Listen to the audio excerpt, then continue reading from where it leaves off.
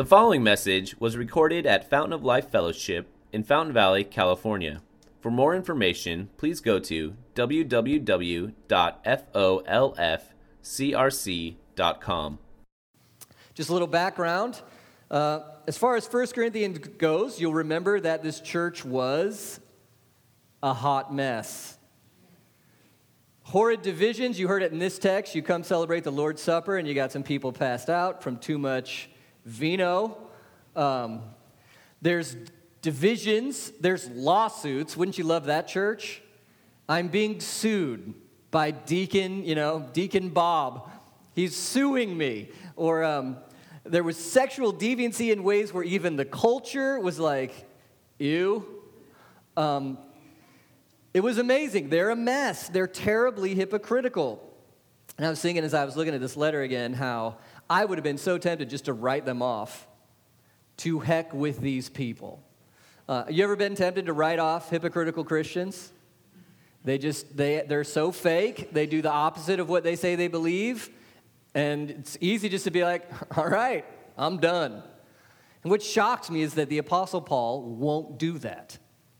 He won't just write them off. He pursues them, and his mission is to get them to truly remember the one thing, the hub of the wheel for us, the one thing that everything depends on. And of course, we know it's the gospel. Jesus, who he is, and what he's done. Now, of course, the Corinthians say they believe the gospel. They're going to church. They're still celebrating the Lord's Supper. They say they believe in it, and many of them do. But yet there's this idea that they've forgotten what they say they believe. Or I guess you could say they're taking it for granted. They're not broken by it anymore. They're not amazed by it anymore. It's not owning them anymore. They're just going through the motions, and all their pride is leaking out. And so Paul says, hey, you got to remember, you got to relearn, you got to reapply. Even in the text he gives us today, Jesus says, do this in what? Remembrance of me. And it doesn't mean, oh, I forgot Jesus ever existed. No, we're here singing his name and doing his stuff. But do you remember? Do you taste it? Who he is and what he's done? So we're talking about the Lord's Supper today. The question is, what's your heart, what's your mind as you come to the Lord's Supper? We're in a larger section where Paul is handling their public worship. It's going to go from 11 to 14, I think. If you're really paying attention, you'll be wondering why we skipped the notoriously difficult passage on head coverings. Was anyone wondering that? It's because it's too hard. I give up. I'm kidding. We'll do that next week, so pray for me. Bring your tomatoes. We'll be doing that next week. But we celebrate the Lord's Supper first Sunday of the month, so it seemed just right to do Lord's Supper today. So what's your mind and your heart as you come to this meal? If you're newer to Christianity, you'll remember, what did Jesus give us the night he was betrayed? He gave us this meal, highly symbolic, full of meaning.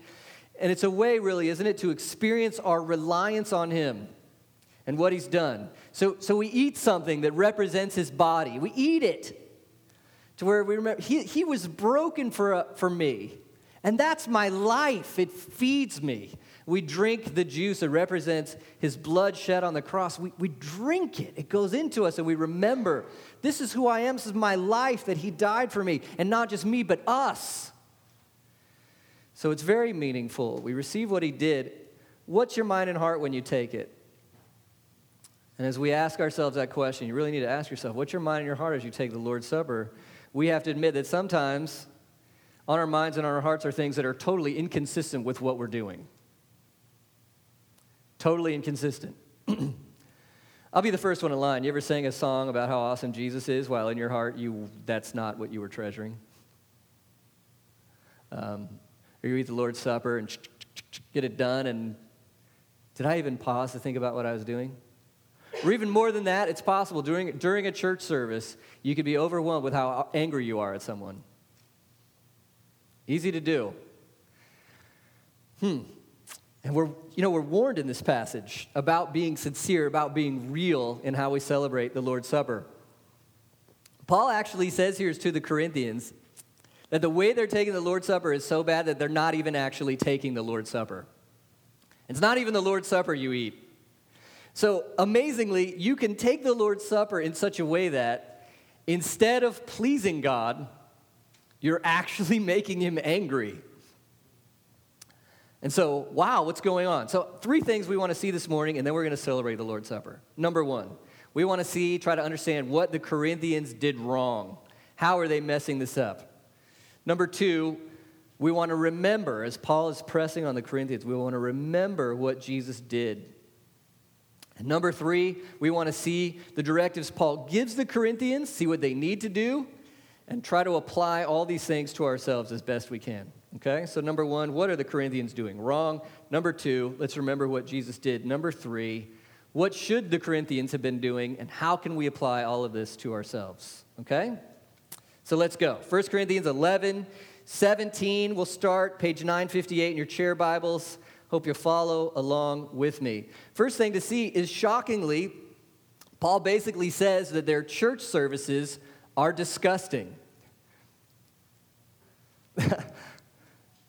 The apostle is telling this church that he loves and that he's planted that their church services are disgusting. Look at verse 17 of chapter 11. In the following instructions, I do not commend you, because when you come together, it is not for the better, but for the worse.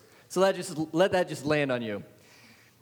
You know, we think, when you're a Christian, you got to go to church, right? We got to meet together. And the apostle's actually saying to this church, you guys are such a train wreck in how you do this, that you should actually probably not meet if you're still going to do it like this.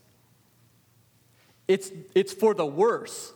Like, it's actually worse for you to go to church when you act like this. Those are strong words, aren't they? Then look at verse 20. Look what he says there. He says to the Corinthian church, when you come together, it's not the Lord's Supper that you eat. I don't know what it is you're eating, but I know what it's not. It's not Jesus. So that's just shocking. And we realize it's possible to go through the motions of church with no actual connection to the reality. And that's terrifying. Isn't it terrifying? I mean, you and I know, we know. What makes Jesus look worse than hypocritical, superficial Christians? And we could collect stories in here. We've had stories like this where people who claim the name of Jesus have treated us so poorly, we almost thought, I don't even know if I can do this anymore. And if we dare to be honest, we may have been that person for someone else at some point. It's too easy. It's too possible. One day you're amazed by Jesus, and then you just slowly kind of, And before you know it, you're just going through the motions. I'm terrified of that. Are you? I'm terrified. And Paul says it's happened to this church so bad that it's almost, you call it the Lord's Supper, it's not even the Lord's Supper anymore. God help us. So why does Paul use such strong words about their church service? What is it that they're doing so wrong? Are their guitars too loud? Pastor doesn't wear a tie anymore? What is it? Well, look at, first of all, about their meetings, look at verses 18 and 19. Paul says, for in the first place, when you come together as a church, I hear there are divisions among you. Divisions. So, what's a division? Well, it's supercharged cliques, right? It's this group over here, and we look this way, or we think this way, or we like these things, or this is what identifies, and we don't like that group because they're the other way. There's something about them that's, we don't like it. And so these two groups want power over one another, or they demean one another, but there's no fellowship, there's no sharing, there's no love. Divisions. Church is useless if we're full of divisions. If we demean one another, we don't show love to one another. Wow. You know, Paul also he throws in something amazing here, and look at verse 19. He actually says, there must be factions among you in order that those who are genuine among you may be recognized. Mind blown. What did he say? There must be factions among you. So this is necessary, Paul is saying. Maybe in God's sovereignty, God doing his work. For some reason, this is necessary. There must be factions among you in order that, why? See these struggles that we have in our relationships, in our churches, where we're not getting along well together? These are doing something. They show a spotlight on something. And what are they showing? Verse 19, there must be factions among you in order that those who are genuine among you may be recognized. Genuine what? Christians. Christians. We got to pause here for a second. When Christians are hypocritical, and we all are sometimes, but when Christians are hypocritical, there's a temptation and a tendency to run for the hills or to fight a battle. Right? And we feel the fight or flight. But Paul is asking us to look deeper, look bigger, and to see these things as an opportunity. An opportunity for what? An opportunity to show you love Jesus and you're willing to live for him. Are you the one who's willing, in that murky, troubled situation, to be like Christ first? To go first, to love first. Now, how many times, whether it's in marriages or friendships or whatever, we say, well, I'll be nice if they'll be nice. Okay? We do it at church, we do it in big relationships, we do it in small. If they would treat me well, then I would. Well, let's just build our towers and set up our machine guns and aim them at each other and wait for someone to walk across the field with the white flag that says, let's honor Jesus in this somehow.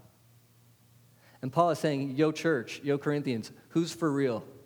Is there anybody out there who's for real? Is there anybody out there who loves Jesus, who's willing to risk for this, who's willing to humble themselves for this, who's willing to serve for this? Let's go, because this is a chance right here. This is a chance. It's an opportunity for you to glorify Jesus, to show that you're genuine. That's amazing.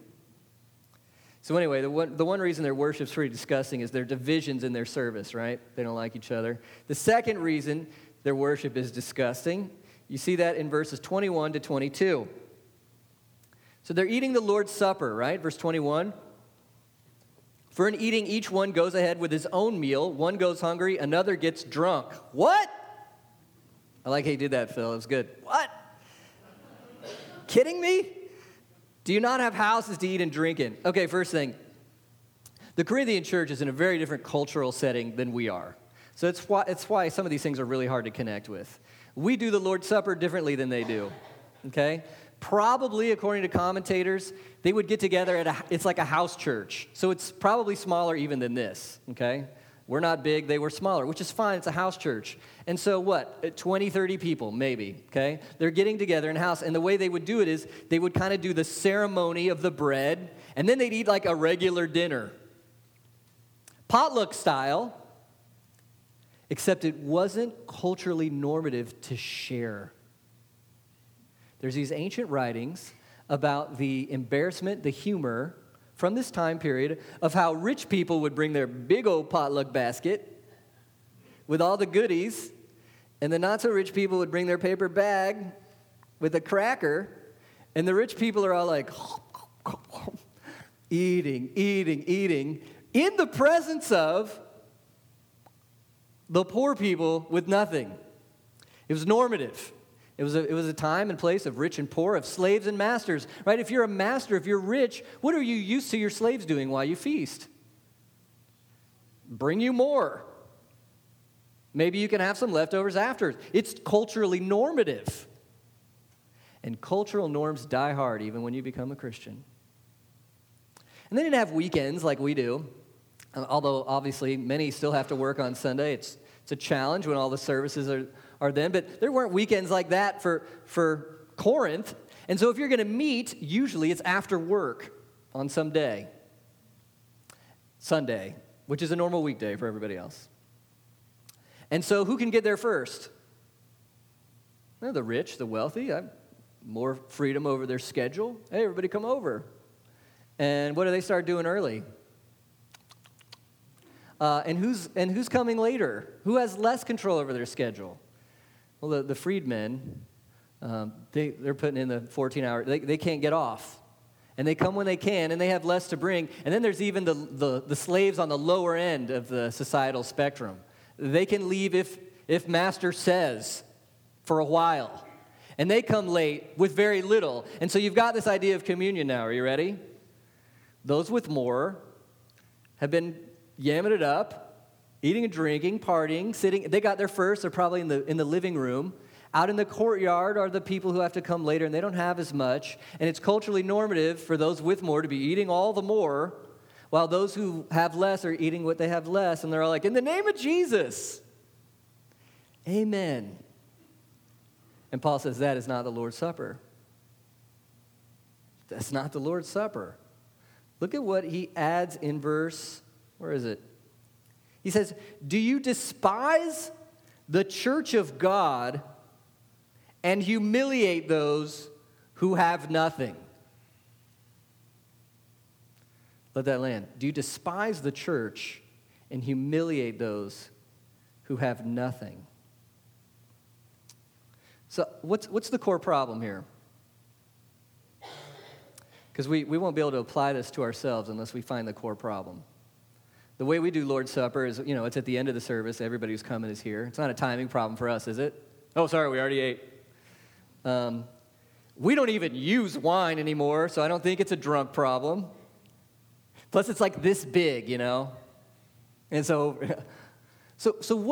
what's the take home already? Where should we be finding a common ground? And here's what I think it is. It's despising Christians in your heart. It's despising Christians in your heart for whatever reason. Okay, their context, what's happening, just almost subconsciously. Hey, we rich, we're better. Hey, you poor, you're not. And what should they be remembering? You remember the whole gospel thing, right? The more money you have, the more God loves you. Did you catch that on a TV show maybe once? Okay, and you're like, no, that's not it. Okay, is it an ethnicity thing? God loves this ethnicity more than that. No. What is it that brings us to Christ? Is it any work that we do, any human distinction? No, this is the preciousness and the confrontation of the gospel. We're saved by grace through faith in Christ, right? Period. What's grace? Love you don't deserve. You don't deserve. Well, that's the part we need to repeat. Love you don't deserve. So great. Grace through faith. What's that?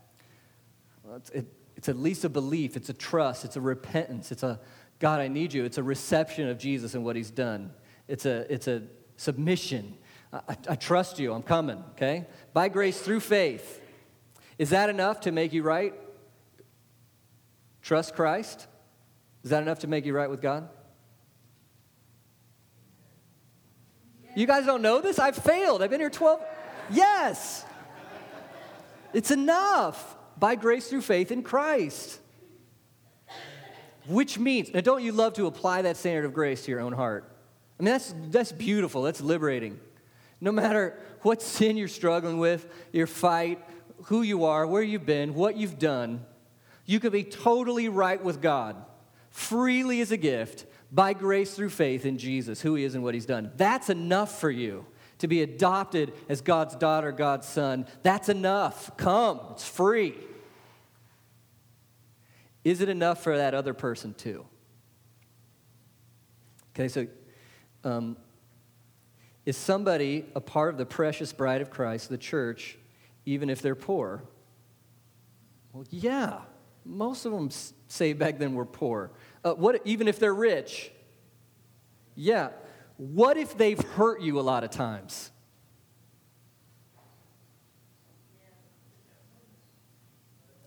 What if they've hurt you a lot of times? What if they're annoying? What if they have political views that are just insane? Isn't the church the one place where we can disagree on big things but still come together in unity because we have the biggest thing?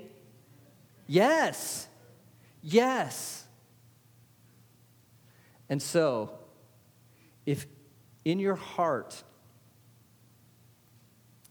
there's a demeaning or a bitterness towards or an unforgiveness towards a brother or sister in Christ, that's how we demean the Lord's Supper. That's how we demean it. When we're holding on to little passive-aggressive revenges, when our attitudes towards someone is just, when we won't forgive, that's when we turn the Lord's Supper into something else. Isn't that the application?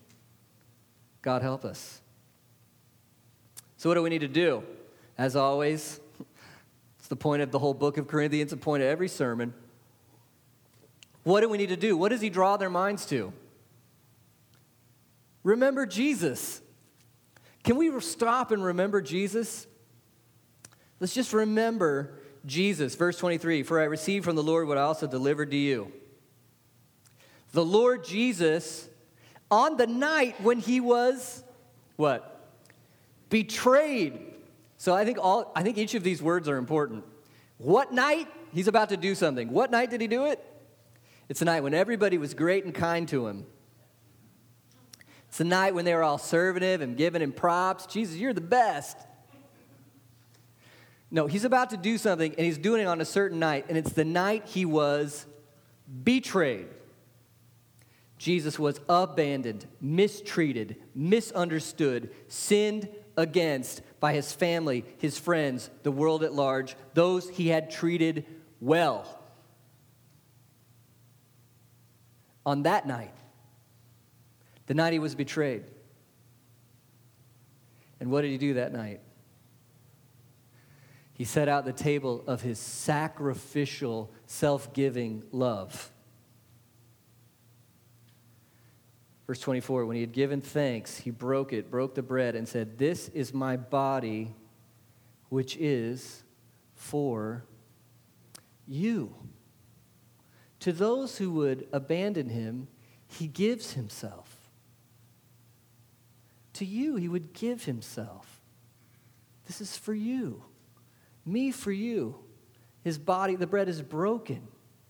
My life for yours. You've mistreated me. I'm dying for you. My phone is ringing in a sermon.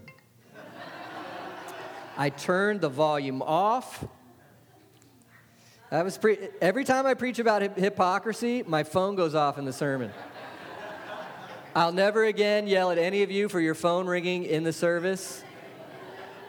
I can't demean you as I take the Lord's Supper. Yes, Lord, I hear your voice. That's awesome.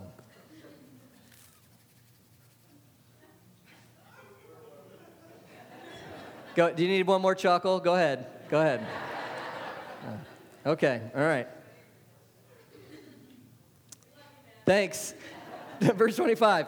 In the same way also he took the cup after supper, saying, "This cup is the new covenant in my blood."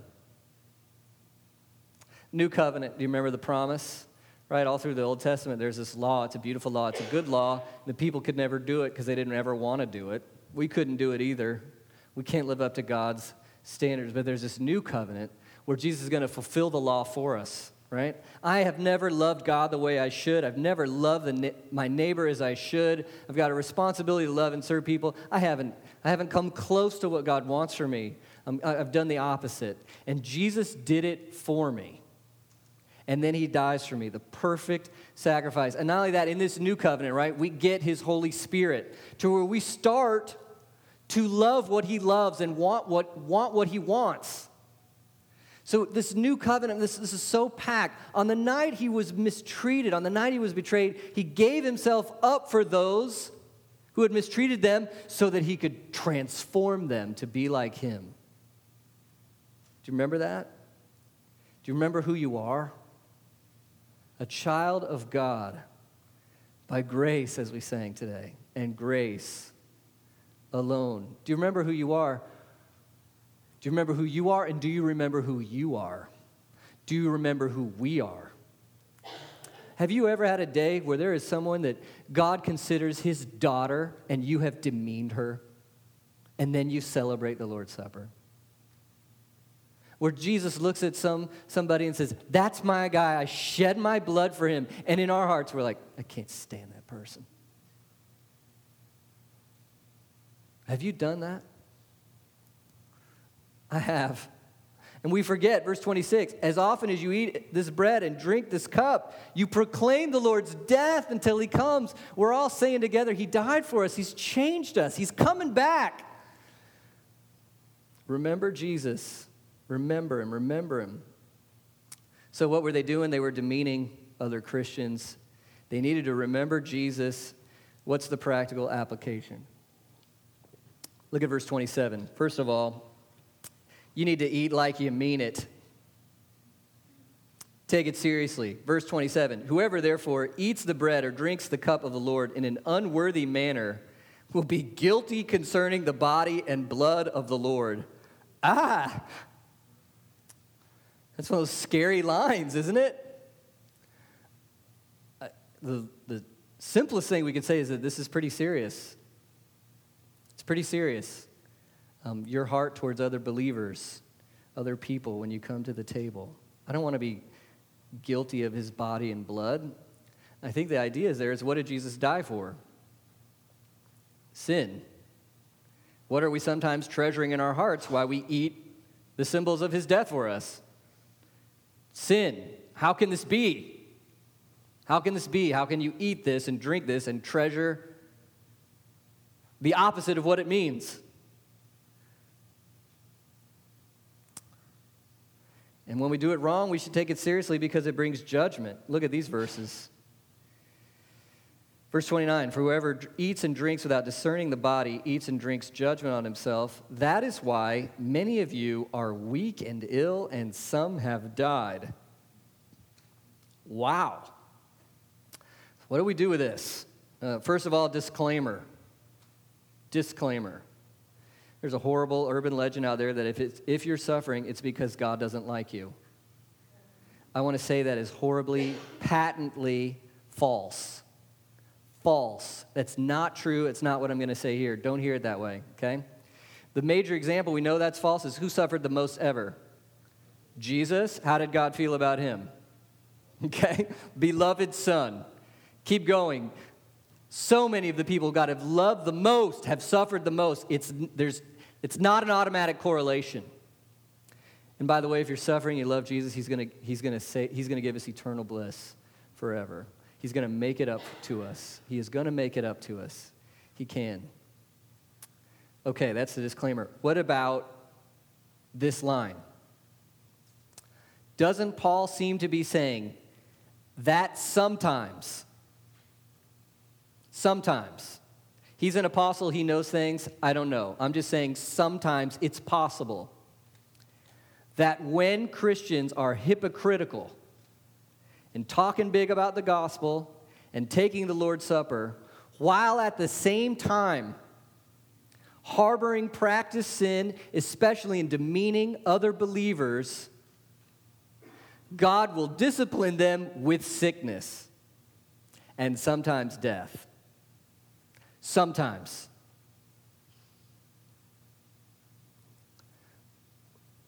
What are you going to do with it?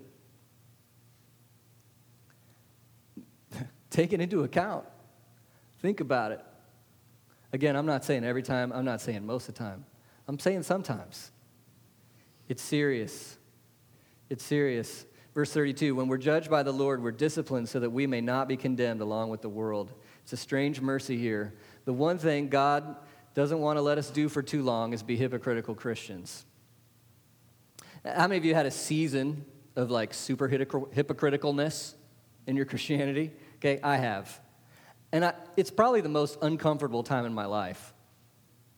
It's one thing to suffer something when you're right with God. It's hard, but there's a cleanness to it. It's another thing to suffer when you know you're way off the beaten path, and you're just like, I don't even know who I am or what I am. This is horrid. And God in his mercy is not going to let us individually or as the bigger church stay in those places. He's going to discipline us. He's going to bring us back around. It's love. So what should we do? Take it seriously. Take it. Then Paul says, take it in a worthy manner. He does say you need to take it in a worthy manner. Now, number one, do you need to be worthy to take it? Good gosh, no, right? Because we just, if we said you have to be worthy to take it, I'd put the elements right here. We'd play a song. We'd all just look at it. One of us might be like, well, and the other one would be like, no, come on. We'd look at it. Thanks for coming, okay? If you had to be worthy to take it, no one would take it. If you feel like you're unworthy, you need Jesus, you want him, come take it. It's for you. It's for the unworthy. Don't take it in an unworthy manner. What's the unworthy manner? Well, I see three major things. Number one, look at verse 28. Let a person do what? Examine himself. And then in verse 31, he says, if we judged ourselves truly, we would not be judged. So what do we need to do before we take the Lord's Supper? What do we need to do all the time? Examine yourself. Judge yourself. Judge yourself. How do you do this? Well, so often in our sin, we're just responding, especially in relational sin. They hurt me. I feel this. I'm going to hurt them. We're responding. Will you take a step back and remember the gospel and remember God's word and look at yourself through the lens of God's word? Judge yourself. And what should you be able to find occasionally? This is a little off. My heart towards that person's a little off. What I said there, that was off. My response to that person was off. My feelings towards that person is off. And then as you judge yourself according to the gospel, what are you doing next? God, here it is. Here it is. Look at it. Take it. Kill it. Forgive it. Change me. I repent. I'm sorry. I'm sorry. That's the way we do it. We judge ourselves. We always have a moment of silence for you to confess your sins to God when we take communion. Sometimes we feel like it should be 20 minutes, but other times what are we doing? We got to examine ourselves. Second thing, examine, remember what you're doing. Verse 29 again, whoever eats and drinks without discerning the body eats and drinks judgment. So what should we do? Discern the body. What does that mean? I think it means remember and appreciate what you're doing. Remember what you're doing. What are you doing? I'm feasting on Jesus and what he's done for me. I'm trusting that he died for me. I'm believing that he bled for me. I'm coming with faith. I'm repenting. I'm believing. And not just for me, but all my brothers and sisters. And so I just pronounce in my heart forgiveness, love, unity. Discern it. Believe it. Do what you're doing. Examine yourself. Examine what you're doing. And then the last one. Here's our last point. We need to practically repent towards those we've disregarded. For the Corinthians, here's what it looks like. Look at verse 33 and following. So then, my brothers, when you come together to eat, wait for one another. If anyone's hungry, let him eat at home, so that when you come together, it won't be for judgment. What's the major thing they need? Real practical for these guys. Commentators say in this word wait, there's also this idea of sharing.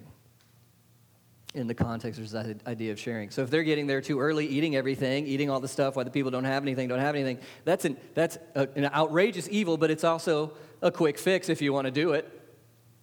Look, if you're starving, take a bite earlier. And then when you come to eat the Lord's Supper together, include everyone equally. Share. Wait. Bless one another. Treat one another as brothers and sisters in Christ. We can do that, right? Easy fix. Well, praise God, at Fountain of Life, we will all eat from our potluck at the same time. You're all welcome to come up and get the bread and the juice. That's not necessarily, I don't think, our repentance point. What's your repentance point? I was thinking of two things. I think the words of Jesus are really powerful, and I want to show you. First, we'll start in Matthew 5. I think there's a slide for that. Look at what Jesus says here in Matthew 5:21. Again, we're talking about how do you celebrate the Lord's Supper. The third, you examine yourself, examine what you're doing, and third, you practically repent when you've demeaned other Christians. What are some ways to do that? Start with Matthew 5. 5:21, Jesus says, "You've heard it said to those of old, you shall not murder, and whoever murders will be liable to judgment."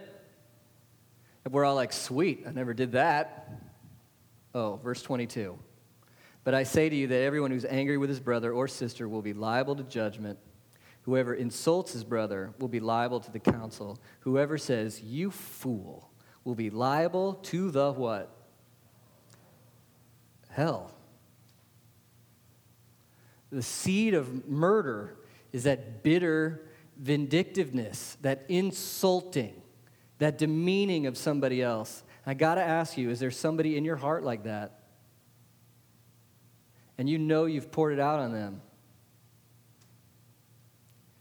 Jesus says, verse 23, "So if you're offering your gift at the altar, and there remember your brother has something against you." So this is when you know you did something wrong. You said something wrong. You were off. Jesus actually says, "Leave your gift there before the altar and go. First be" what? "Reconciled to your brother, then come offer your gift." Again, the way to take the Lord's Supper is practical repentance. Some of us aren't going to take the Lord's Supper today. And it's going to be totally up to you. You may not take the Lord's Supper today because you're not a Christian, you're not sure what you think about this, and that's fine. We're glad you're here. It's no problem. Some of us may not take it because we may need to say, you know what? I'm going to reconcile before the next time we eat this with whoever. I'm going to reconcile first. I don't want to make a mockery of the Lord's Supper. We aren't going to judge any of us for who takes it or not, right? Amen? We're not going to have any eyes looking around, okay? Who are you supposed to judge when you take the Lord's Supper?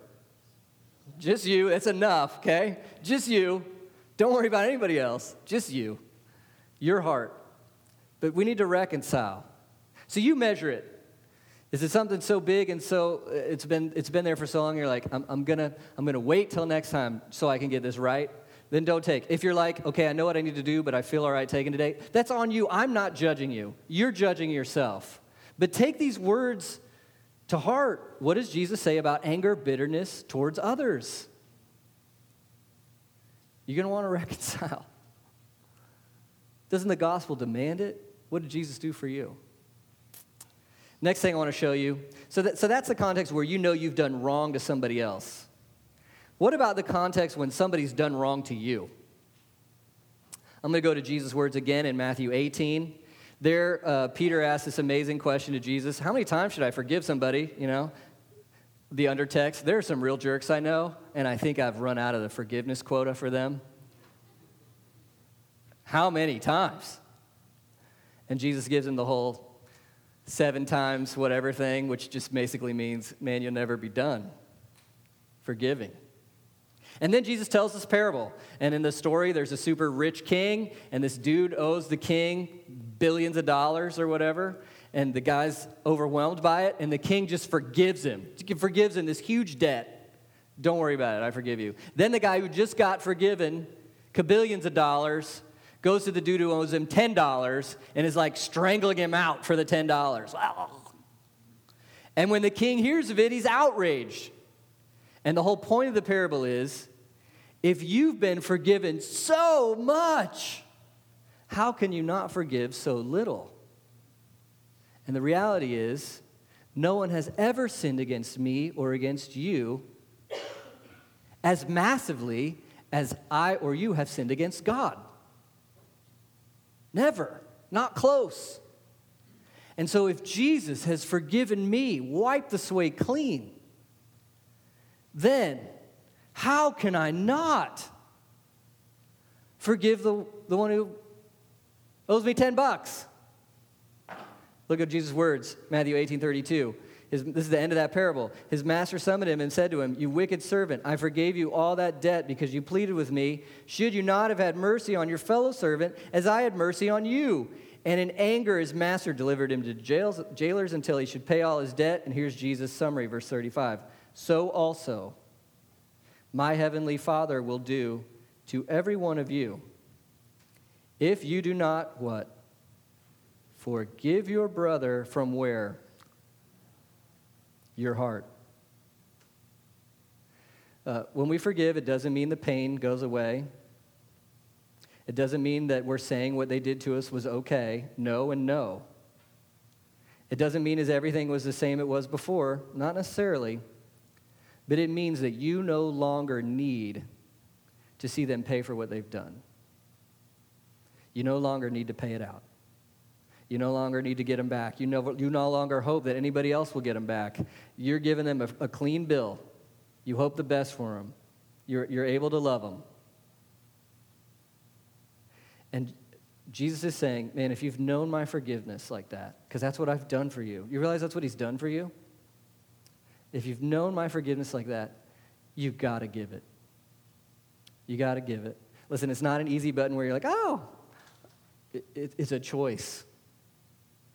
It's but you're saying, I'll take the cost. I don't have to pay it out. But listen, 2 huge practical ways we practice the Lord's Supper are, number 1, if you've really sinned against somebody, what do you need to do? Reconcile, right? And the second one is, if someone sinned against you, what do you need to do? Forgive. Forgive.